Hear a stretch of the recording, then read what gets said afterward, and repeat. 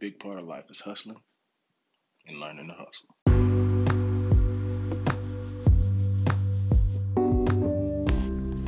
Yo, what's up? Another quickie. Getting out this morning. You know, I had a market of sorts last night. Vegan minded with State of Mind HTX. It went well. I did exactly what I wanted to do. Got our name out there, got our face out there. Once again, did some work. You know, made some money to pay those bills. You know what I mean? So, you know, once again, we building, we grinding. We on this grind, baby. So y'all see us on the grind. Also, you know, cross-marketed. You know, like I said, I got the Ladder My House brand of clothing. So I went ahead and instead of wearing our standard pied out cookies, I threw a Ladder My House shirt on. You know what I'm saying? I'm all about trying stuff, man. And I think, you know, it worked out a little bit because, you know, I had that actual shirt on and, you know, I was a part of a, what you call that thing? A boomerang on Insta. So it kind of worked out, you know. It was kind of cool to be able to do that. But anyway, man, I wanted to talk about today something that I think is very important in life. Like I said, man, this podcast is to show you the hustle in life. And once you understand the hustle in life, you understand the hustle in business. Now, this is not a perfection podcast, but part of the hustle is knowing that you're imperfect and knowing that you need to try stuff. That's the bottom line. And what I wanted to talk about today was standing on your square. Like, we had an event last night, and I am completely open to feedback. I love feedback. Now, feedback is a two-way thing, right? So it's actually circular, not even two-way. It's circular. So you provide somebody some information in some way. The audience, that's what they call it. They think about the information and then they provide you feedback on that information, right? That is what communication is, right? That's what dialogue is, all that good stuff. That's what communication is. So I got some feedback yesterday based on the type of cookies I had. And, you know, some people ask, you know, oh, is it vegan? And then they say, oh, is it gluten-free? And then they say, oh, okay, will you ever have more gluten-free options? And I'm fine with people asking that. But one thing that I've learned in business is that people want you to specify your menu for the world, just for them. And you can't do that. It's not possible to do that. And I'm going to tell you why. Because once you change something or make a specification, then you sell it once, you've literally purchased inventory, you've purchased supplies, you've used time, you've used sweat equity on something that will only be purchased a few times. In your business, you have to be comfortable with what you're selling. That's number one. And number two, you have to know your costs. So sometimes you got to stand on your square. I had a conversation with my mother, and I love our conversations because they're free and they're open. She's always allowed me to speak, not be disrespectful. I've never disrespected my mother in a conversation. I never will.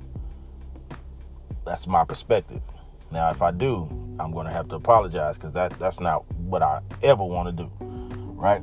So we had dialogue about the things that I should maybe do within my business, like, you know, not using certain ingredients and using other ingredients, and things like that. I've had a dialogue with also a business friend, and they were saying, you know, if they had this ingredient in there and not that ingredient, man, I buy a bunch of those. And I get that, and they represent a population. But when I say you got to stand on your square, you got to know who is your target. Who are you trying to target? Now, if you're not providing something to the people that you're trying to target, then those suggestions and that feedback is helpful. It's a lot of things that my target audience has asked for that I've had to evaluate, and some of the things I've implemented with regard to packaging and everything else. Just because we target a specific audience. We know our demographic, and that's what we target. So we try to make things that is appealing and appreciated, appealing to them and appreciated by them, right? And the message here is like, you can be everybody's good guy.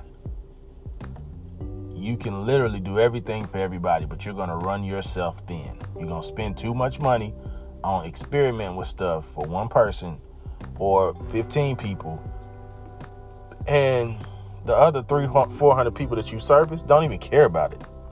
Don't even ask for it. Don't even want to know about it. I have a gluten-free item. And what customers that ask for these things don't know is that I used to try to bake up these gluten-free items, keto items. I used to do keto items. So gluten-free and keto items, I used to bake this stuff up and try to sell it on the day of the event. And, it was received initially, and then it started tapering off. Because when people, I sell cookies. When people want sweets, they want good sweets. Now, you have a portion of the population that still wants it to be to the specifications of their diet, which I'm cool with. And there's a lot of good companies out there, to my assumption, a lot of good companies out there that do that. My goal is to make a really good cookie that is 100% vegan friendly. That's my goal. And I know who I'm targeting. So I can't take away from myself in my business and my business costs, because here's the thing. All my recipes have the same ingredients, right? The ingredients used, and then they all just have a specification, one or two differences between those ingredients. So I'm minimizing my costs. I'm taking my costs down when I do that, because you have an array of ingredients, but you're paying costs for bulk items. And the more you perfect that, and the bigger your company grows, it's okay. Everything's okay, because you buying everything kind of at retail when you first start, right? But as everything grows, you'll have an understanding of, when you buy something, go into the store, you don't have to buy 2 things. You have to buy 3 things. I'll tell you another reason why I know that, because I'm what people in the world would consider vegan. I don't think I'm completely on the ethical side of it, just for the simple fact that my heart hasn't been pricked with regard to animals losing their lives in that way. But I do have an understanding that, we as people, we overdo things sometimes. We're overdoers sometimes. We just that's what we do. We overdo it. So I do know people, we just buy meat. We don't know the process that these animals go through in order to be meat on your table. I get that. And also the health aspect of, I'm an eater. I'm going to eat. I'm going to be who I'm going to be. But the health aspect of the inner workings of your body, that meat puts a lot of stress on your body. It just is what it is, And I'm not saying that I have the perfect diet. I don't. But what I'm saying is meat and dairy does put a lot of stress on your body. So that's what I've chosen to do. My wife has not chosen to do that. So with that understanding, I have to go into the store and I have to buy A and I have to buy B. And most people, they go in, and for the most part, you go into the store and you can save on cost. Everybody's eating the same thing. But if I have a dinner and then my wife has a different dinner, and then of course we have a child, they're going to eat something different, a modification of something that you eat, because you can't use spices, Certain stuff they just don't like, and you want them to just get some food in their stomach. Because kids, you talk about adults picketing, kids will boycott you. And you put in all this work, and then you got to try to force them to do something. So you're going to modify certain stuff for them. So now I'm dealing with 3 menus each meal. And in understanding that helps me in business, because it's like you have to pay for so much different stuff that one thing may not get used. Now it's expired. Now it's old. Now you got to buy it again. And then it's going to happen again because you can only buy a minimal amount. And it's going to be more than the amount that you're actually going to use.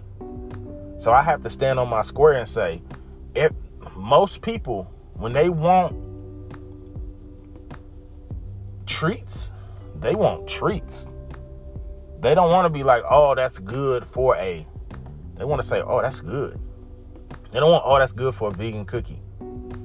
So I'm going to use ingredients that meet the guidelines that make it really good. They don't want to say, oh, that's good for a keto cookie. Most people. Some people, if you want a keto cookie, more than likely, you have prepared yourself for what it may taste like. That just is what it is. But like I said, most customers, and this is from data that I picked up from actually being out in the streets and selling. You start running down a list of the stuff on the menu, and they start to get this look on their face like, I don't want that, or I don't care. So now I'm selling you the cookie. Now everything on the label is on the label with regard to what's in it. So if you have questions about the contents, I can answer it, or the label can answer it. But that's not going to be a part of my presentation. Because people don't want details in presentation. They either want excitement or fear. And sometimes that comes together. They want to know that they can't go without this cookie. They're going to miss out. So I have to present them what the cookies are, what our concept is, and be very clear and not muddle up their mind. Being overexposed to something makes people want to walk away. Like even with my t-shirt business, I split up the stores for the simple fact, when you go into a page and you're looking at a lot of items on that page, there can be an issue with regard to what to get. And you can't pinpoint what your favorite is. So I split up the pages. Now I have a hub where you can go, and if you have time, you can browse. But once you determine what collection you like, then you go to that collection and you order from that collection, and you do it like that, right? So that's the only split up of stuff I do. But for the most part, you want to make sure that you know who you're selling something to and what those people want for the most part, because people gonna tell you. People are gonna tell you what they want. Like, what type of flour do you use, and what is it, gluten free? Are you ever gonna do gluten free? You gonna get some items? Oh man, do you make cake? You know what I'm saying? Like, it's gonna be a lot of stuff. Well, what type of sugar do you use? Like, it's gonna be a lot of stuff in business that they're gonna ask you a lot of questions. And I think some people just do it just to so they can back out of purchasing, because and when you go to a market like a small business market, everybody's a small business owner. And then let's take it further. Then you go to a small business market with black people, everybody's a small business owner and is black. And then add another layer is vegan stuff. So small business owner, black, vegan, everybody's the same. You're not gonna buy everything. So you use a process of elimination. So people ask a lot of, questions, just random questions, just to try to find a way to eliminate something. It's almost like a job market. Everybody's qualified, and then you start adding extra layers to just eliminate people, make it easier on yourself, right? But you got to stand on your square, period, point blank. When all these questions come, you got to know why you're doing what you're doing, and you got to stand on that square. And that's in life too. Like, I'm going back to work, and I told my family, with me going back to work, there's certain nuances that I could pick up before that I'm not going to be able to pick up now. I'm going to be a little more direct. I'm going to be a little more regimented. And I'm going to be a little more tight, especially when the weekend comes. Because there's, when you reduce the money, you have more time. And when you reduce the time, you have more money. It just is what it is. Time and money are never parallel. You're going to have more time or you're going to have more money. Because the extra time you have, even if you have a lot of money, you can be taking that time making more money, right? And the extra money you have, you making all this money, you can make a little less money and have a little more time. Just is what it is. It's never, and I got that from Big Meech, by the way. I like to explain that because everything doesn't come from business school. Big Meech of the BMF talked about time and money. And he's the one that made it stick out to me. Like, you're not going to have time if you're trying to get money. But you got to stand on that square. If you know what you're doing, and you know why you're doing it, and you have the data and analytics and backing to back that up, don't let nobody push you into a corner. Because that's going to mess up your hustle. I got to go in here and get these groceries, y'all. I just had to skip to my loo and hit y'all with that real quick. Because I think it's very important to understand, like, you can be everything for everybody, but you can benefit the world more if you be something for a specific group of people that you can really service in anything or a specific thing.